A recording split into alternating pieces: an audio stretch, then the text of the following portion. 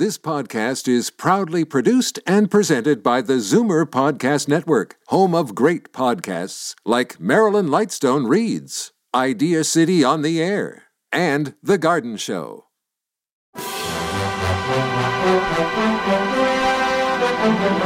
It's Zoomer Radio's Theater of the Mind with Frank Proctor. Open your mind as we fill your head with amazing thrills, chills, and laughs. Theater of the Mind. The best love programs from radio's golden age. Only on Zoomer Radio. Now, here is your master storyteller, Frank Proctor. Well, thank you, and welcome to the show. Earlier in the week, Wednesday I think it was, we had an episode of Suspense that featured Robert Young starring in the lead role as a man who was beset with horrible nightmares. Remember that? Well, tonight we once again feature this talented actor in the classic farce Mr. and Mrs. Smith, along with the talents of Joan Bennett. Now, besides acting on the stage, Bennett appeared in more than 70 motion pictures from the era of silent movies well into the sound area, and she's probably best remembered for her film noir femme fatale roles in director Fitz Lang's movies such as The Woman in the Window and Scarlet Street, 1945. In the 1960s, she achieved success for her portrayal of Elizabeth Collins Stoddard on TV's Dark Shadows. That was in 1968, for which she received an Emmy nomination. In her New York Times obituary, she was said to be, quote, one of the most underrated actresses of her time. And now, Mr. and Mrs. Smith.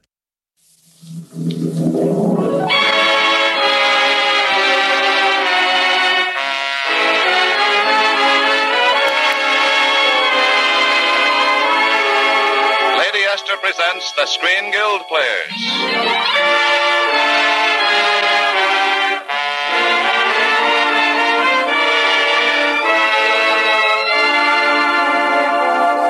Screen Guild play tonight, Mr. and Mrs. Smith, the starring players. This is Joan Bennett. This is Robert Young. This is Ralph Bellamy.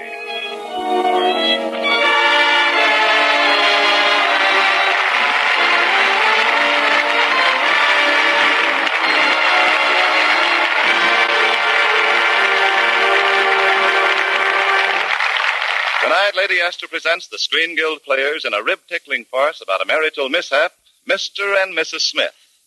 Our stars are lovely Joan Bennett, who plays Mrs. Smith, Robert Young as Mr. Smith, and Ralph Bellamy as Jefferson Custer III.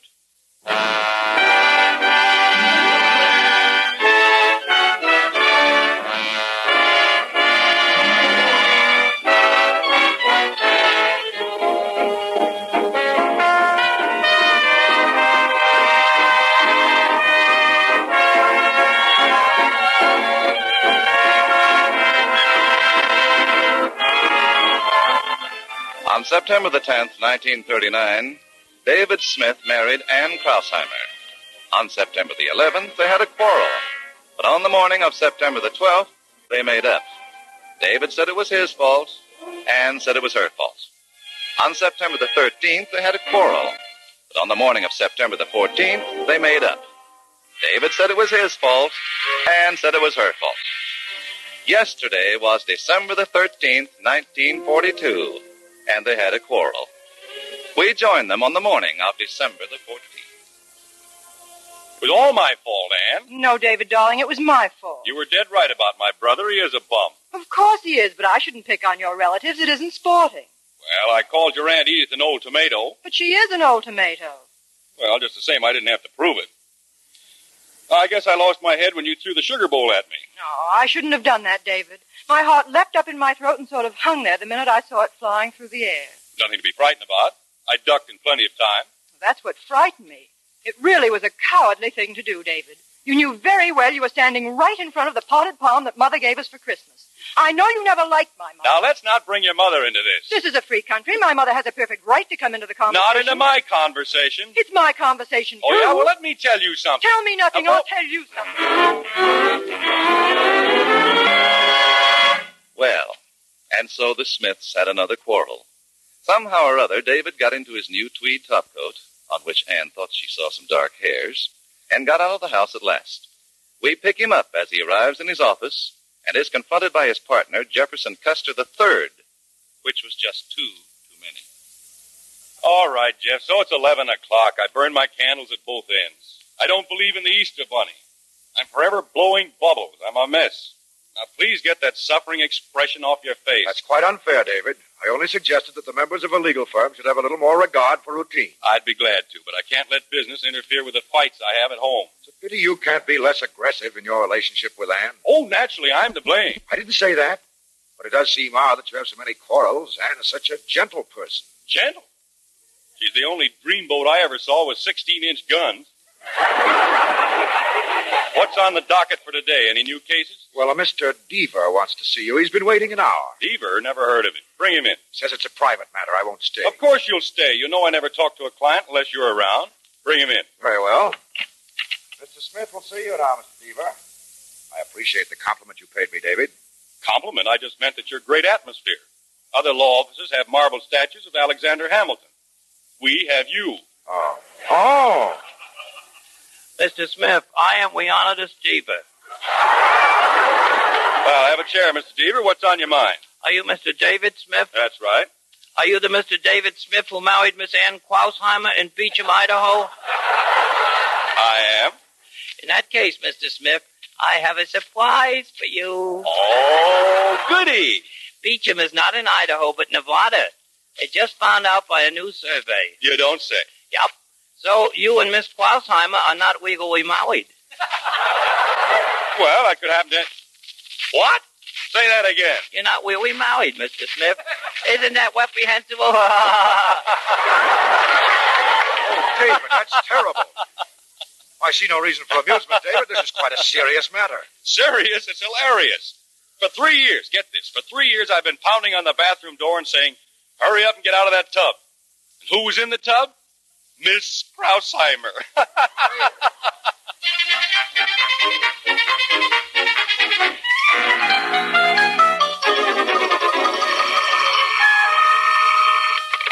Hello? Hello, Ann. Now, David, if you've just called me up to start another argument. Argument, darling. Nothing was further from my mind. Look, I've got a great idea. Let's call off that bridge date tonight and just stay home and be romantic. David, are you feeling all right? I never felt better in my whole life. I just happen to feel romantic, that's all. Now, let's have an intimate little dinner, and you can wear that black lacy thing. Just a minute, David. Who is it? Your dear mother, darling. Oh, well, sit down. I'll be right there. It was Mother, David. Your best? What? I said give her my best. And, get rid of her before I come home. Get rid of her? Well, I mean, we don't want anyone around tonight, darling. Let's have candles on the table and put on some of that perfume I like. You know, the kind that makes my nostrils twitch? Why, David, what on earth come over you? You just wait and see. Will you be ready? Oh, yes, darling. Goodbye. Goodbye, sweet. Anne, dear, Hello, Mother. I suppose you dropped in for lunch. My poor little girl. There's nothing wrong with me. What are you talking about? You're not married. You're crazy. Oh, no, I'm not. I met Leonardo Stever from Beecham this morning, and he explained that Beecham is really in Nevada, and you had an Idaho license. Is that bad? It means you're not legally married. Oh, my poor baby. To think that such a disgrace should come to the Krausheimers. Oh, calm down, Mother. All David has to do is marry me again, and as soon as I tell him... But he knows by now. Mr. Deaver was going to see him this morning. Oh, of course he knows. I see the whole thing now. Did he mention it when he was talking to you on the phone? No, but he will.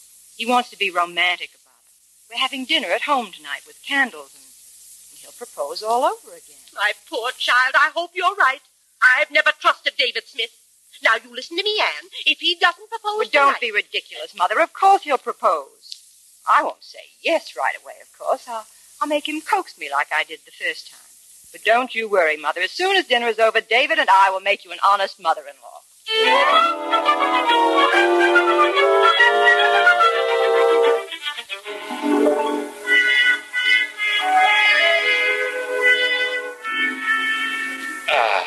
Now, that was my idea of a really swell dinner. It was, darling. Definitely. You buy the best canned spaghetti I ever tasted.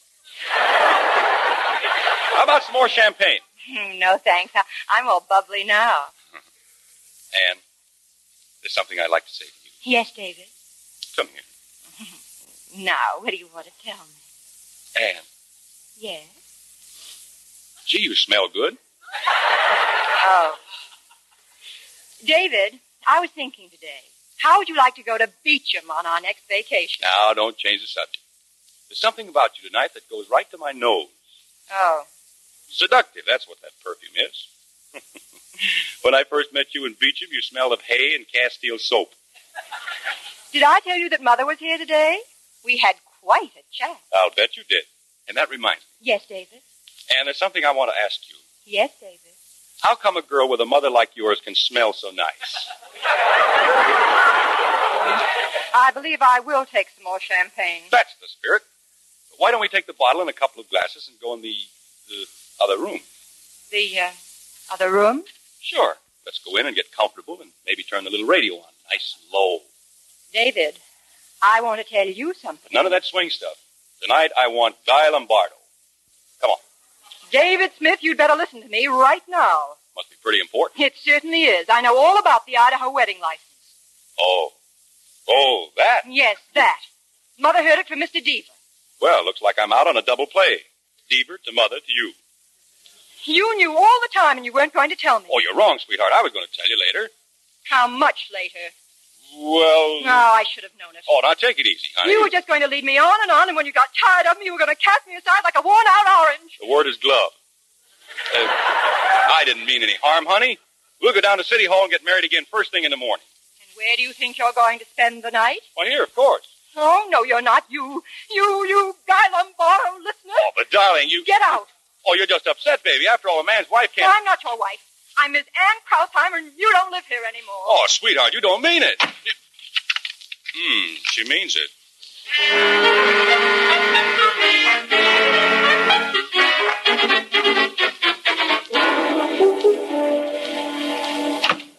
Good morning, Miss Lanning. Good morning, Mr. Smith. Mr. Custer is waiting for you in your office. Thanks.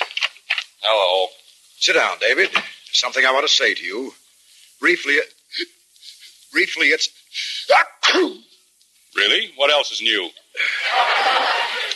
Pardon me, I believe I'm getting a cold this beastly weather. Now, you should have your galoshes retreaded. But, you had something to say to me? Yes, I just spoke to Ann on the telephone. Oh? I asked her to come down here to talk this thing over quietly and sanely. You're much too fine, both of you, to have this happen. My gosh, Jeff, it's awfully decent of you to... I'm going to take matters into my own hands, David.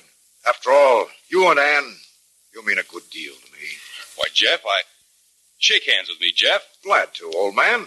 Jeff, you're the best friend a man ever had. We're partners, old man. You're the best law partner a man ever had. We were school chums, old man. And you were the best fullback Michigan ever had. Oh, come now, old man. I always said Harmon was a greater back, but I was wrong, Jeff. Harmon couldn't touch you. Thanks, old man. Mrs. Smith is here. Send her in, old man. Send her in. This way, Mrs. Smith. Hello, Jeff. Oh, I'm glad to see you, Ann. Talk to my lawyer. Your lawyer? What lawyer? Ann has asked me to represent her in this matter, David. What? Ann doesn't need a lawyer. You're right, David. She doesn't. Because according to the facts, you two aren't married at all. Why, you sniveling shyster. You call yourself a lawyer? Someday an ambulance is going to back up and knock all your teeth out. Now, let's not lose our tempers. We must face facts. You two simply are not married and never have been.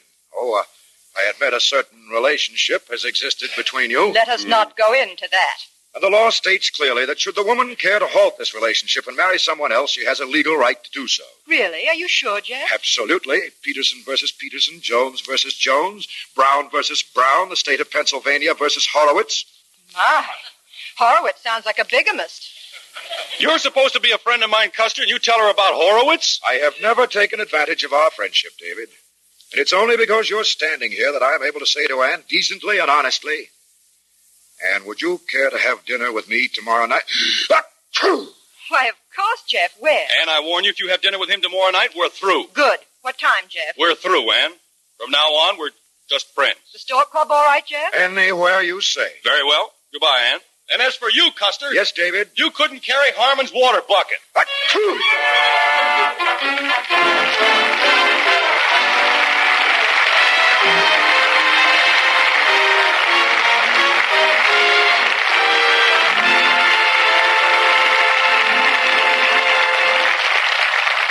And so the curtain falls on the first act of the Lady Esther Screen Guild Players presentation, Mr. and Mrs. Smith, starring Robert Young, Joan Bennett, and Ralph Bellamy.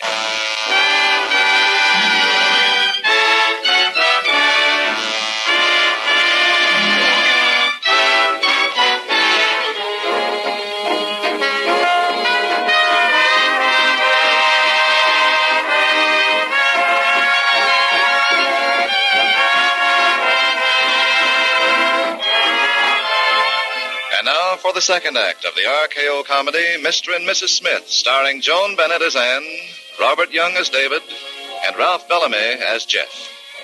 Well, 2 weeks have passed, and Anne's date with Jeff has turned into a series of dates. David is frantic because he has heard that Anne intends to marry Jeff. And Anne is frantic because David is frantically chasing her all over town, which is a pretty frantic situation. We find Anne frantically knocking on Jeff's door. Ed, what are you doing here?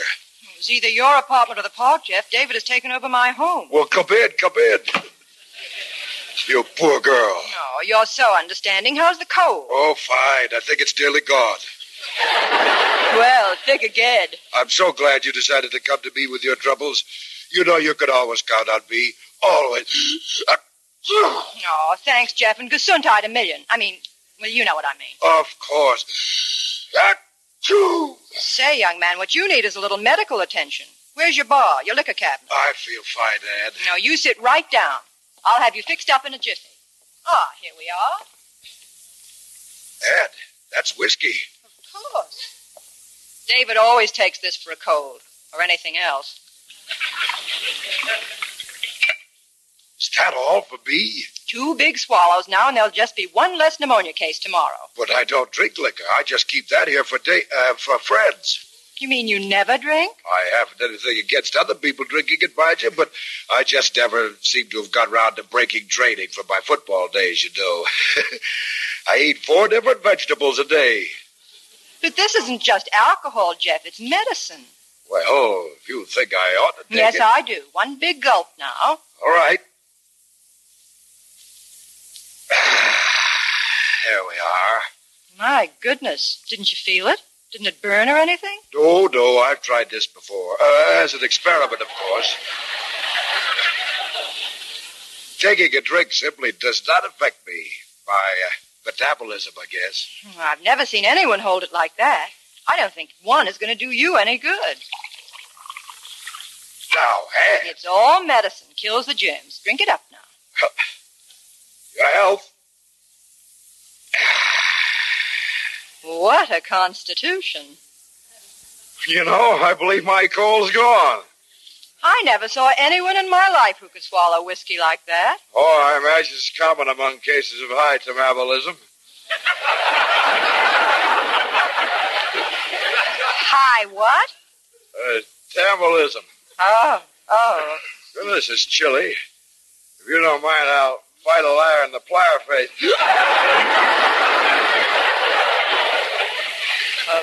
Maybe that second one was too much. Nonsense, my dear. Miss Anne, may I pardon you begging for a moment? Certainly. I find a cold shower about a tartar alcohol. If you'll... Jeff, speak to me. Jeff, wake up. Oh, dear. Jeff. Coming. Is this Mr. Jefferson Custer III's apartment? Yes, that's he on the floor. Won't you come in? May I ask just what is going on here? Too much metabolism, I guess. Here, help me get his clothes off. Very well, I beg your pardon. Now, don't be stuffy. This is an emergency. Say, who are you, anyway? I am his mother. His mother? Oh, please, Mrs. Custer, let me explain. As a matter of fact, I insist that you do. Well, I'm a friend of his, and, well... Oh, look, I think he's coming, too. Oh! Jeff, are you all right, Jeff? Yes, I think so. Oh, my... Mother, where did you come from? From Newport, and rather opportunity, it seems. Jefferson, who is this woman? She's, now, wait a minute. Don't get the wrong impression, Mother. Anne's a very dear, sweet girl, and none of this is her fault at all. She was only trying to help. Oh, Indeed. Miss Krausheimer happens to be a very good friend of mine. More than a friend, I might add. Oh, I'm sorry. As a matter of fact, Ann and I are going to be married. Married? Oh, that's different, my dear. I am sorry for what I've said. I know that if my son wants you for his wife, you are everything you should be. Thank you. My, this is our busy night, isn't it? Would you answer the door, Ann? Of course. So I thought you'd be here. David, don't you dare make a scene because Jeff's mother is here. Now, please, David. Who is it, Ann? Oh, hello, David. Mother, come here. This is my partner, David Smith. Oh, how do you do, Mr. Smith? How do you do? Jeff's written me so much about you. Oh, I presume you know Miss Krausheimer? Oh, we met some time ago. I've just heard the news, Mr. Smith. Isn't it thrilling? Oh, but I suppose it's an old story to you. Older than you think, Mrs. Custer. Hey, Krausie? Where are you going on your honeymoon, Jeff? Bermuda? Oh, I wouldn't advise it. Ann's a bad sailor. Say, Krausie, remember the trip we took on the Albany night boat? The Albany night boat? If you do take a boat trip, Jeff, you'll have to put her to bed and hold a hot water bottle on her stomach. I know, brother. Why, all night long I stand there with a... Oh, he considers himself a medical authority, Mrs. Custer. Really? David, don't you think you ought to be leaving? Oh, sure. I just dropped in to ask Krausie if my shorts were back in the laundry yet. Your shorts? Krausie, Ann sort of took care of his things around the house. Little household things. Mm-hmm. Best little housekeeper you ever saw. Jeff's a lucky man, Mrs. Custer. I wish he was going to marry me. You do, Mr. Smith? You bet. Krausie's quite a girl, Mrs. Custer. Believe me, I ought to know. I've been sitting across the breakfast table from her for 3 solid years. Oh, Jefferson, it's time I was running along. I'd like to see you later, if you don't mind. In private. Goodbye. David Smith, I hate you. That was downright mean, David. However, it'll do you no good. I intend to marry Ann before this month is out. Before this week is out. What's the matter with tonight? Right now. Why, Gad, that's a good idea. It certainly is. We'll be married tonight. Oh, you mean tonight? Sure. Jeff and I know a justice of the peace who lives in this neighborhood. He can be over here in 5 minutes with a special license. But this is so sudden. Yes, but it'll settle things once and for all. I'll go inside and phone him. In 5 minutes, we'll be man and wife. Mm-hmm. Well, Ann, I hear you're getting married. Congratulations. Would you like to borrow my copy of What Every Girl Should Know? You engineered this, you sneak, marrying me off to that man. I thought you loved it. I do love him. I love him madly. But how do I know whether I want to marry him? Well, I won't let you do to good old Jeff what you've done to me. His reputation must be protected. You are I know. It rhymes with mouse. Well, it's all settled. Justice will be over here in a couple of minutes with a special license. Fine. And to show there's no hard feelings, I'll be the best man. Well, let's have a little drink to your happiness. You know I never drink. Oh, come now. Man only gets married now and then. Jeff doesn't drink, David. Liquor does things to him. Why, Ann, you know drinking doesn't affect me. Oh, if you're referring to what happened before, well, it must have been something I ate. Sure, that's all it was. Why, Jeff can handle any amount of the stuff. It's the food that throws him every time. Absolutely. Remember the night after we won the Barrington case, Jeff? We thought we ought to celebrate, so we sent out for a salami sandwich and 5 bottles of vodka. What happened? Poor old Jeff passed out cold. Salami went right to his head. You know, I haven't touched a salami sandwich since. Oh, but this is nothing but a harmless bottle of whiskey. Come on, have a drink. Better not, Jeff. Nonsense. It couldn't possibly hurt me. That's right. We men know what we're doing. Pour a shot for all of us, Jeff, old man. You bet, old man. One for you. And one for you. And one for me. Is this your idea of a shot, Jeff? Certainly. Looks more like a barrage. Well, my friends, here's to a Oh, long... pardon me, I'll answer it. It's probably just as Carnes. Well, Ann, in a few minutes you'll be Mrs. Jefferson Custer III, which is quite a bunch of custards. Yes, I guess I will. Great old name, Custer, but not what it used to be. The best you can say for Jeff is that he might die with his spats on. How do you feel? Me? Oh, I feel wonderful. I've never been happier. You don't sound very happy. David, I'm scared. Well, there's nothing to be scared about. I mean, I'm not sure. Well, here's Justice Carnes. You know Mr. Smith, of course, Justice. This is the bride, Miss Ann Krausheimer. Delighted, delighted. Ah, having a drink, I see. Yes. Won't you? Delighted, delighted. All right. Say when.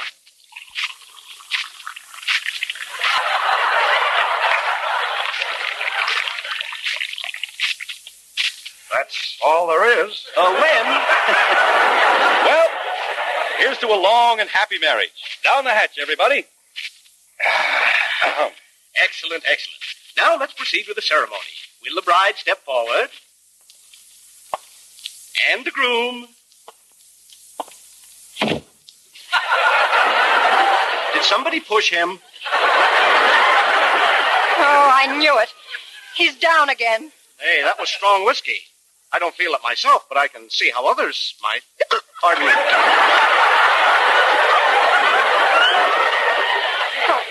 Poor Jeff. We'll never revive him now. I gather that the wedding is off. Yes, I guess it is. Poor little girl. There she stands, Justice Carnes. Who's those two girls with her? Those are the bridesmaids. She's the one in the middle. Doesn't your heart ache for her, Justice? It even burns. Look at her. No rings on her fingers and a drunken sot at her toes. Do you know what I'm going to do? I'm going to sacrifice myself to revive her faith in men. I'm going to marry her myself. Very well. Do you, David Smith, take this woman to be your lawful wedded husband, a wife? I certainly do. This whole thing is a plot. You made Jeff take that drink because you knew what would happen. Sure, and so did you. But did you try to stop him? Well. Proceed with the ceremony. Do you and Chris, Krausheimer.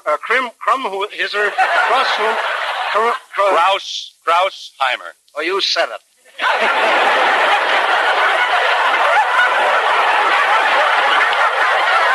Do you and what he said take this man to be your lawful wedded wife? She does. I do not. She does. Make up your minds. Do she or don't she? Oh, well. I do, but... That's enough, that's enough. Then by authority of my virtuous man and wife, I now pronounce you justice of this county.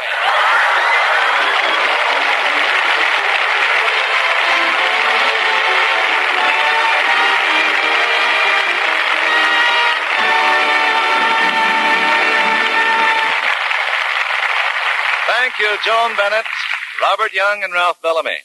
I don't know when we've had more fun rehearsing and presenting a Lady Esther Screen Guild Players program. We enjoyed it too, Mr. Bradley, for several reasons.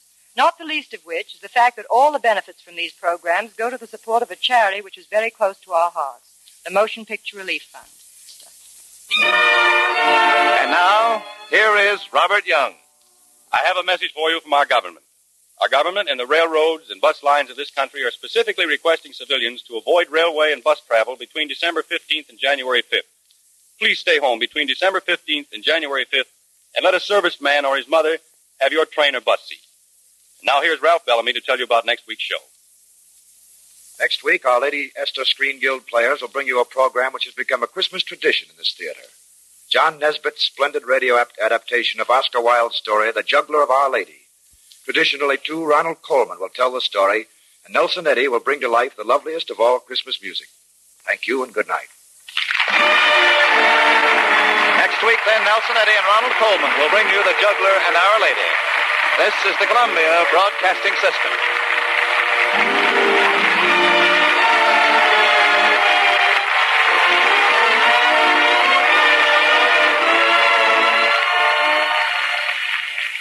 Stay tuned for Martin and Lewis next on Theater of the Mind. Time now for Dean Martin and Jerry Lewis as they trade quips with the Roastmaster General, Georgie Jessel.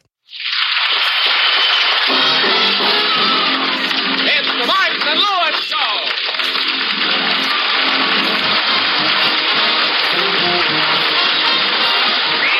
The National Broadcasting Company brings you transcribed from Hollywood, the Martin and Lewis Show.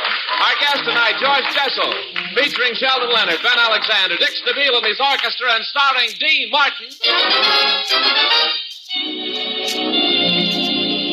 We're writing songs of love, but not for me. And Jerry Lewis. They're writing songs of love, but not for me. Oobly-abba-dabba-da. Ladies and gentlemen, you have just heard my partner Jerry Lewis singing. Your ears are not out of order. Oh, you're so smart, Dean Martin. I could have had a great voice. I should have stuck with my singing when I was a kid. Why? You're stuck enough with it now. Say, Jerry, pardon me for butting in, Yeah, what is it, Ben? One of these days, you'll be great in television. I'm glad you think so, Ben, because I just auditioned an act for television. Say, that's wonderful. Jerry, tell Ben the truth. Jerry? Tell him the truth? You tell him the truth. Go on, testify. You mean Jerry didn't audition an act for television? Well, not quite. When we took our clothes down to the laundromat, Jerry locked himself in a Bendix washer and did Milton Berle imitations through the window.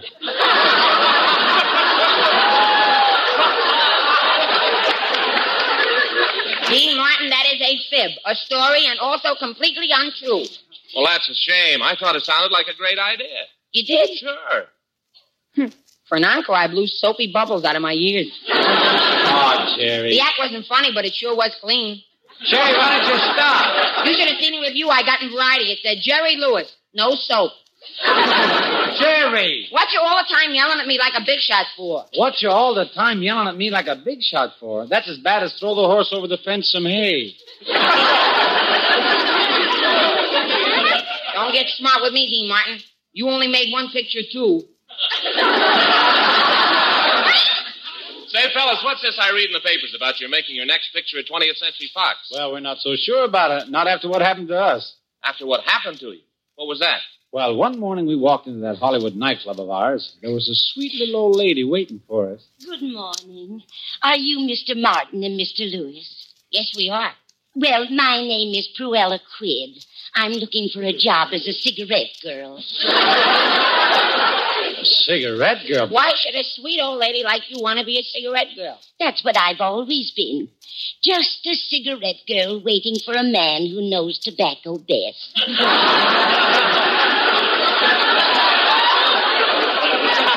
Well, I don't understand, Miss Quid. Why did you choose to be a cigarette girl all your life? I couldn't help it. You see, before I was born, my mother was frightened by F.E. Boone. Well, we're awfully sorry, Miss Quid, but our cigarette girl will have to be very young and attractive. Oh, don't you worry about that. When I get my mascara on and my wrinkle putty, I'm cute as a bug. Well, Miss Quid, suppose we think it over. Where can we find you? At the Griffin Manor. I'm living with my mother and my older sister.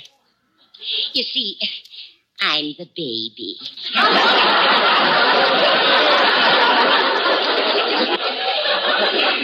Well, if we decide to hire you, we know where to get you now. Thanks and goodbye, Miss Quid. Goodbye.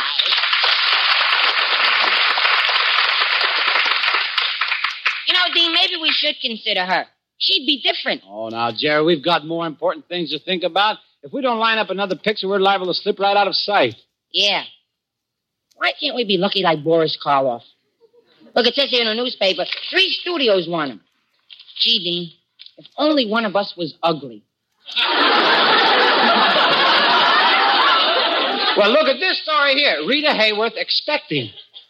Can't you just see the doctor coming out to Allie Kahn and saying, "You are now the father of a bouncing baby boy. Weight 52 carats."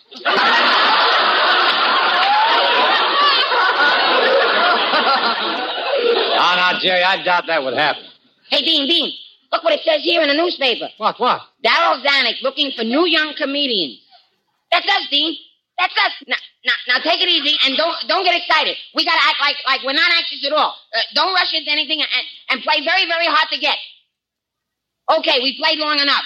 now let's get out to the studio and see him. Wait a minute, Jerry. Calm down. We don't know Darryl Zanuck. We'd have an awful time trying to get in to see him. No, we wouldn't. He'll see Betty Grable anytime. I'll just make myself up to look like Betty Grable. Jerry, how could you possibly make yourself look like Betty Grable? Oh, Dean, think of a way and we'll both be so happy. Now, let's just think this thing out. Who would know Mr. Zanuck? Mrs. Zanuck? Jerry, you're going to be sensible. You talk like a man with 2 heads. I talk like a man with 2 heads. Me, Jerry Lewis, 2 heads. Say, Jerry. Yes, Sam. Doing anything later? No. Then how about me using the body tonight? No, I might go out later. Why can't I ever have the body? After all, I'm the older head. Well, we agreed that I'd have charge of the body this week. Now, don't bother me. Tally High is waiting. Will you not sing? I like to sing. That's another thing. I don't want to have your tunes running through my head anymore. All right, Sam. Which voice am I doing now? All right, Sam. You answer it. This body isn't big enough for both of us. One of us has got to go. Jerry! No, Jerry, no. Let's be friends. We're in this thing together. Okay, Sam. We'll shake ears and make up.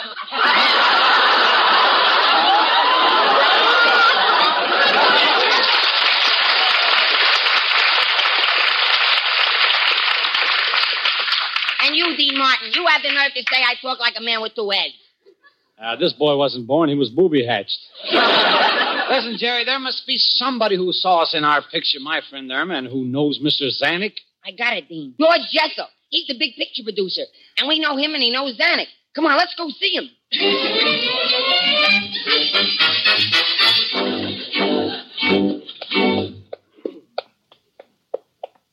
Gee, this 20th Century Fox studio is a big place, isn't it, Dean? Yeah, just keep walking. Hey, Jerry, look. Doesn't this guy coming this way look familiar? Razor blades, shoelaces, chewing gum, screen tests. Why, it's Soapy. Yeah, hello, fellas. Well, what are you doing in the studio, Soapy? Why, I am a talent scout. A talent scout? Yeah, a talent scout. You know, that's almost like a Boy Scout. You see, I help old ladies across the street. That is, if they have movie possibilities. Well, have you discovered any talent, Soapy? Get him. Have I discovered talent? Oh, why, I discovered June Haver, Hedy Lamarr, Ava Gardner, Joan Crawford, Tilly Schultz. Who is Tilly Schultz? She was my only mistake. Soapy, I don't believe you discovered anybody. In fact, I bet you don't know a single person at the studio. Oh, is that so, eh? Huh. Hey, look. There comes Betty Grable. Oh, boy, it is. Introduce her, Soapy. Yeah, well, okay. All right. Hello, Betty. Hiya, Betty. Hello, Betty. Guess Harry's trumpet has deafened her. Now, Soap, if you're really in the picture business, tell me, how do we get to Zanuck? Well, that's very simple. You talk to Sam Goldwyn. Who's Sam Goldwyn? One of the Warner Brothers. Anyway, Soapy, we're going to see George Jessel. He'll take us to Mr. Zanuck, I'm sure. Well, I got a better idea than that. Look, you see that open window in that building over there? Well, that is the office of Vladimir Gruskin. And he is Darryl Zanuck's right-hand man. Gee. Dean, you go stand under that window, you see, and you sing a song, and this Vladimir Gruskin, he will hear you, and then he will call you in. Go ahead. Try it, Dean. And if you run into any trouble, I'll come in on the second chorus.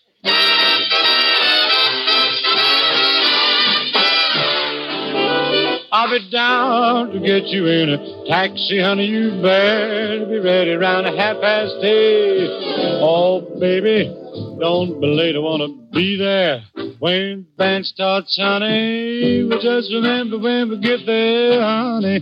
2 steps I'm going to have at the mall. Dance both my shoes. I want to play the Jolly Roller Blues. Come on tonight at the Docktown Strutters Ball. I'll be downtown to get you in a taxi, honey. You better be ready around 8:30. Oh, baby, don't be late. I want to be there when the band starts, honey. Just remember when we get there, honey. 2 steps I'm gonna have them on. Dance of both of my shoes. Jolly Roller Blues. Tomorrow night at the Docktown Strutters Bar.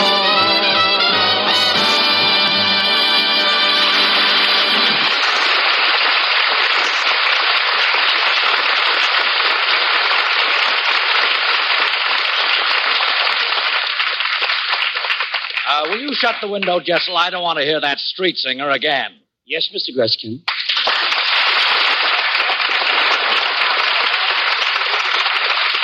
Oh, Georgie, tell me, what picture are you producing now? Well, Mr. Gruskin, I've just finished, as you know, my new musical, Oh, You Beautiful Doll, and next, well, if I have time... That's just it, when you have time. You're never on the lot. You're always flying somewhere around the country to make an after-dinner speech. George, I know you're a famous Toastmaster, but if a grocery store in Pomona opens, there's no reason it can't open without you making a speech.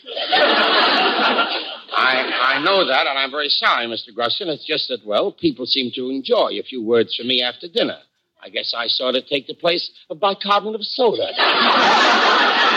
Now, you must understand, George, Mr. Zanuck has nothing against your outside activities. But when they interfere with production... Mr. Gruskin, don't worry about me. I'll work out something definite. You'd better work out something, because if I don't find you in the studios more often, you'll be out for good. Very well, Mr. Gruskin. I'll go back to my office, if it's still there. Oh, to think that this could happen to me. Me on the verge of being fired. Me, Georgie Jessel, Toastmaster General of the United States, actor, author, comedian, producer. I may be fired. Well, that's Hollywood. One day putting your footprints in cement, the next day you're back mixing it. Well, what am I going to do if I get fired? I've been an actor all my life. What am I going to do? Well, let me see. Nah, I don't want to be governor. Oh, my goodness, what a fool I've been. I've forgotten my beautiful dulcet singing voice. Who would I have to compete against these days? Vaughn Monroe. My cocker spaniel sings lower than him. Mel Torme, the Velvet Fog. Sounds like he's humming with a bagel in his mouth. Let me see, what could I do? Well, I might get booked into the big nightclubs with a fine orchestra and pretty girls. Wait a minute. Do I still like pretty girls? Yeah, I still do. I better go into my office and figure this whole thing out and make some plans. Well, hello, Mr. Jessel. We've been waiting to see you. I'm Martin. The singer? Yes. Well, how are you, Tony?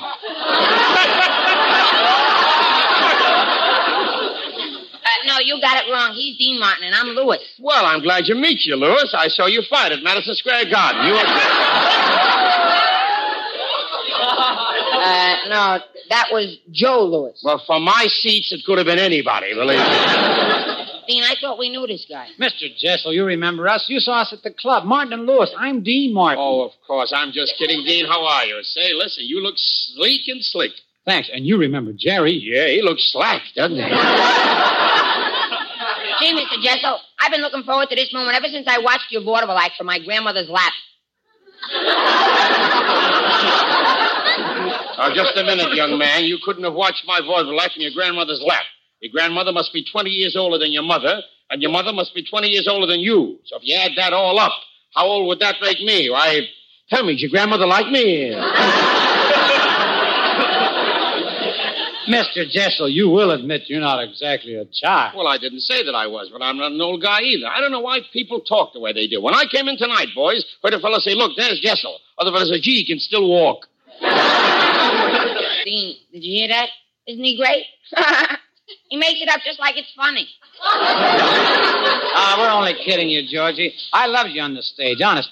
No one could walk out and get the same reaction you could. Oh, now, please. I mean it. You're wonderful. I'll never forget the hush that used to fall over the entire audience the minute you told a joke. Look, don't love me so much. Hate me a little, will you, please?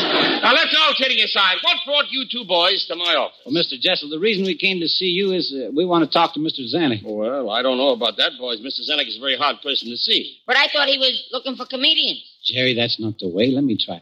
Look, Mr. Jessel, we know Mr. Zanuck is hard to see, but we figured he'd listen to a man of your ability, your superior stage presence, your captivating voice, and your good looks. Why, when you first walked in here, I thought you were Gregory Peck. Isn't that funny? Everybody makes that same mistake. Oh, Dean, I'm so unworthy of you. Boys, I'd like to take you in to see Mrs. Zanuck, but there are many complications. Now, let me ask you this. Would there be room for me to sing in your nightclub? You? Oh, if you sang, would there be room?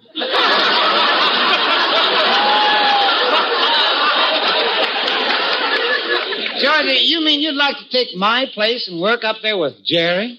I don't know if you could stand a pace, old man. I am not afraid to get up there with you, young man, provided you have your hair cut. That is hair, isn't it? What is that? Certainly it's hair. It looks this way because I'm growing my own beret. You shouldn't make fun of my head. Yesterday I went to a fortune teller who reads the bumps on people's heads, and he read mine. Now, what did he say? My head has the same plot as I was a male war bride. Boys, let's not beat around the jokes. Now, I tell you what I'll do. I'll get you in to see Mr. Zanuck if you let me sing in your club. But we've already got a singer. Dean. Yeah, but he imitates Crosby. Look at me. I imitate anybody. Well, we'll do almost anything to get in to see Mr. Zanuck. Well, don't make it sound so awful. Remember, I've had quite a reputation as a singer. They even made a motion picture about me. Jessel Sings Again. Wait, I thought that was Jolson Sings Again. The same thing. Listen. California, here I come. Right back where I started from. Open up that golden gate, California, here I come.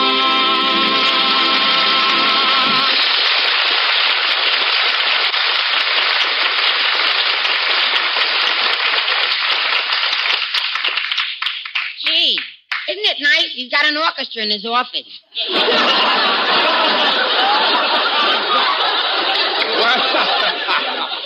Did you like that? Yeah, just shake it down. We'll remove the shingles in the morning. Georgie, what will it help if you sing like Jolson? Well, I don't have to sing like Jolson. It just happens that we took from the same tonsils, that's all. As a matter of fact, I can be Eddie Cantor. The main difference between us, he has daughters, I had wives. Listen to this.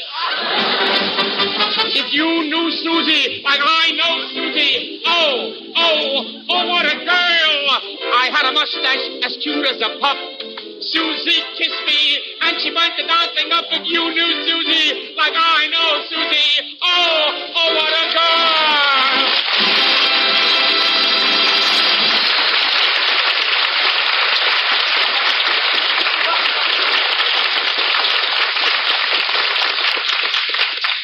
Well, Jerry, what do you think? Shall we let him sing in the club?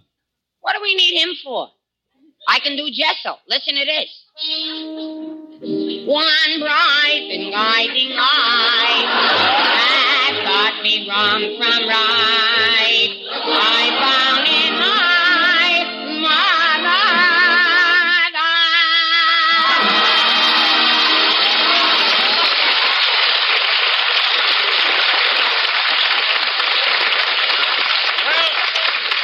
Well, I guess it's all settled. Now, here's what we'll do. I'll tell Mr. Zanuck that I want you boys for a picture. My new picture, Moon Over the Catskills. I'll tell Zanuck, this will be a bigger hit than Oh You Beautiful Doll or my next picture, Dancing in the Dark.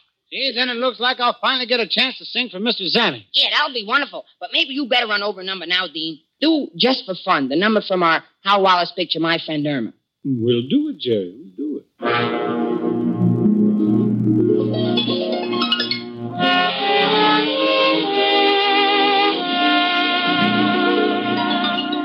Love me, say you love me, just for fun.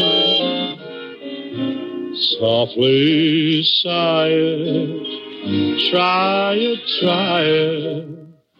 just for fun. If you're close to me, maybe you'll agree. Here at hand, that magic land we're seeking constantly. Tingle, tingle, when we mingle, just for fun. Let's pretend we'll never end what we've begun. For if we play at love, we may stay in love. Then you'll be glad you tried it just for fun.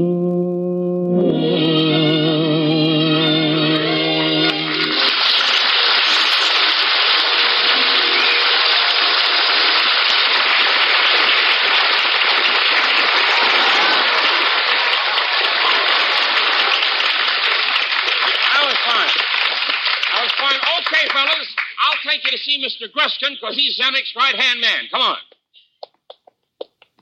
Here we go. Right down this hallway. Gosh, this is a wide hallway. Yes, the widest hallway I've ever seen. Well, you see, wide hallways are part of our plan here at 20th Century Fox. It gives the stenographers a sporting chance. When they walk by the producers, you know? You mean the producers chase the stenographers? He's young, isn't he?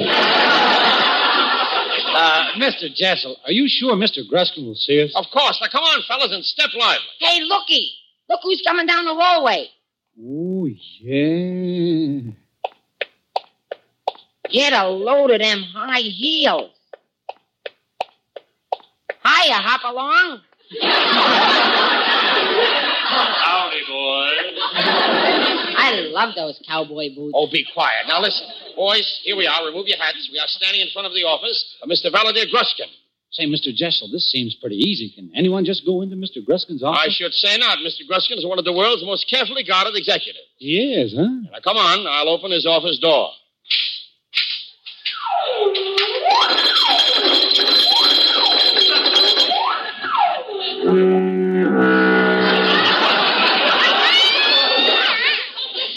Run for your lives. It's Mighty Joe Young.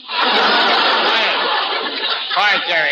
Mr. Gruskin, may I present Dean Martin and Jerry Lewis, gentlemen, Mr. Vladimir Gruskin. Georgie, I've told you before not to bring bookies into my office. Bookies? Mr. Gruskin, we are actors. Actors? Sure, ain't we, Dean? Well, of course. How now, brown cow? Now, look here, Georgie. I'm a very busy man, and I can't... Look, you've got to give these boys a chance, Mr. Gruskin. They're really great actors. They can do anything. From Barry Fitzgerald to Clark Gable. These boys are... I got to agree with you, Demi boy. Another time that I'm ever going to see you, but I don't know. Hello, baby. Now, just a minute, boys, and give me... Even though I'm never going to see you, we're going to say it, but I don't know. Hello, baby. Don't overdo this thing. Even though I'm never going to see you, we're going to... Goodbye, baby. Oh, shut up! My job is at stake. You got to just give me... Georgie, I'm a very busy man. If these boys have any acting ability at all, please have them do a scene for me. A scene? Mr. Gruskin, these gentlemen have a whole screenplay they're going to do for you. They have a movie all planned out. Oh, no. Oh, yes. Now, go ahead, fellas. This is your big chance. Okay, here we go. Now, just imagine this, Mr. Gruskin. We're inside a movie theater. One of the biggest movie theaters in the whole world. The lights go dim. The title of the picture's flashed on the screen. 20th Century Fox presents that great picture that all the world has been waiting for.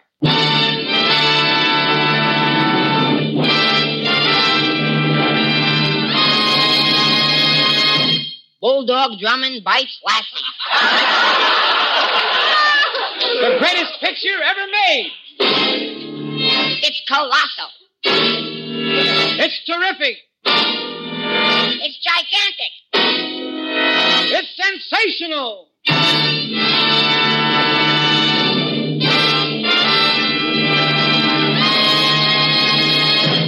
It's a re-release.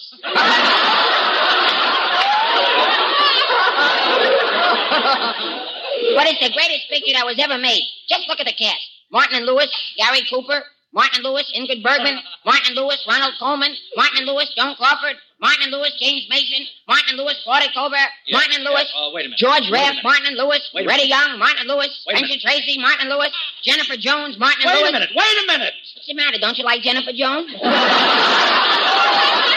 Now, look here. I'm a busy man. Now, just a minute. Boss, this is a great street. Now, let the boys tell it to you. Believe me, this is what the studio needs. Go ahead, boss. It is? Very well, then. Continue, gentlemen. Thanks, boys. Now, the picture begins. What a story. What a story. Picture, if you will, a small, dirty room in a broken-down tenement house. A young girl is sitting in a broken-down chair next to a broken-down table. She is holding a broken-down baby. And now comes the real dramatic part of the story. Yes, this is a tragedy that happens every day. It's the story of a young girl with an unmarried baby.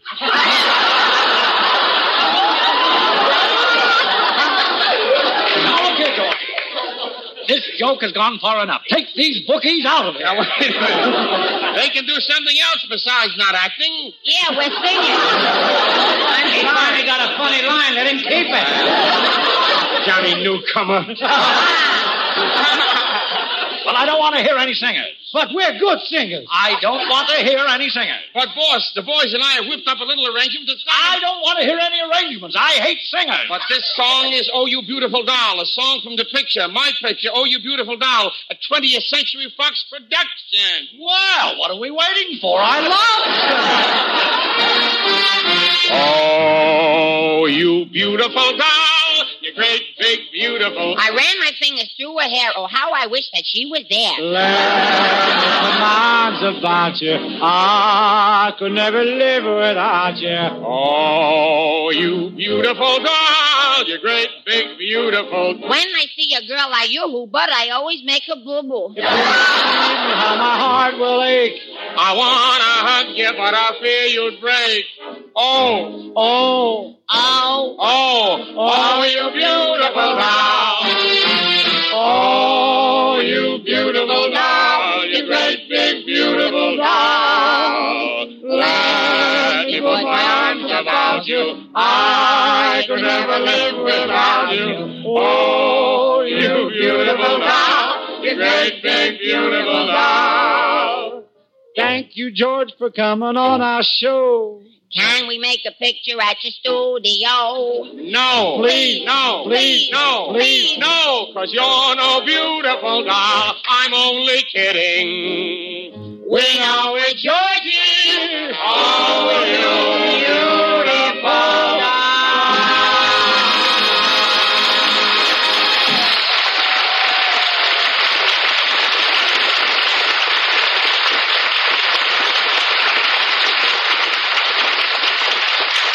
Gruskin, what do you think? Yeah, what did you think? You all like it, Mr. Gruskin? Jessel? Yes, sir? Get these bookies out of here. What about me? My fate is in the balance. Am I still a producer or what am I? Georgie. Yes, boss. Here's $2.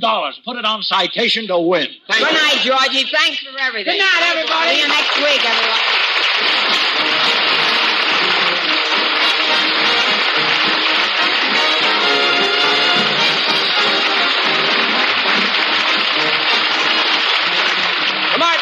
Show, transcribed in Hollywood, is produced by Robert L. Red, written by Charlie Isaacs, Jack Douglas, Dick McKnight, and Ray Allen. Martin Lewis currently may be seen in the picture My Friend Irma. This is Ben Alexander suggesting you tune in to your NBC station each Friday evening, this same hour, for the Martin and Lewis Show.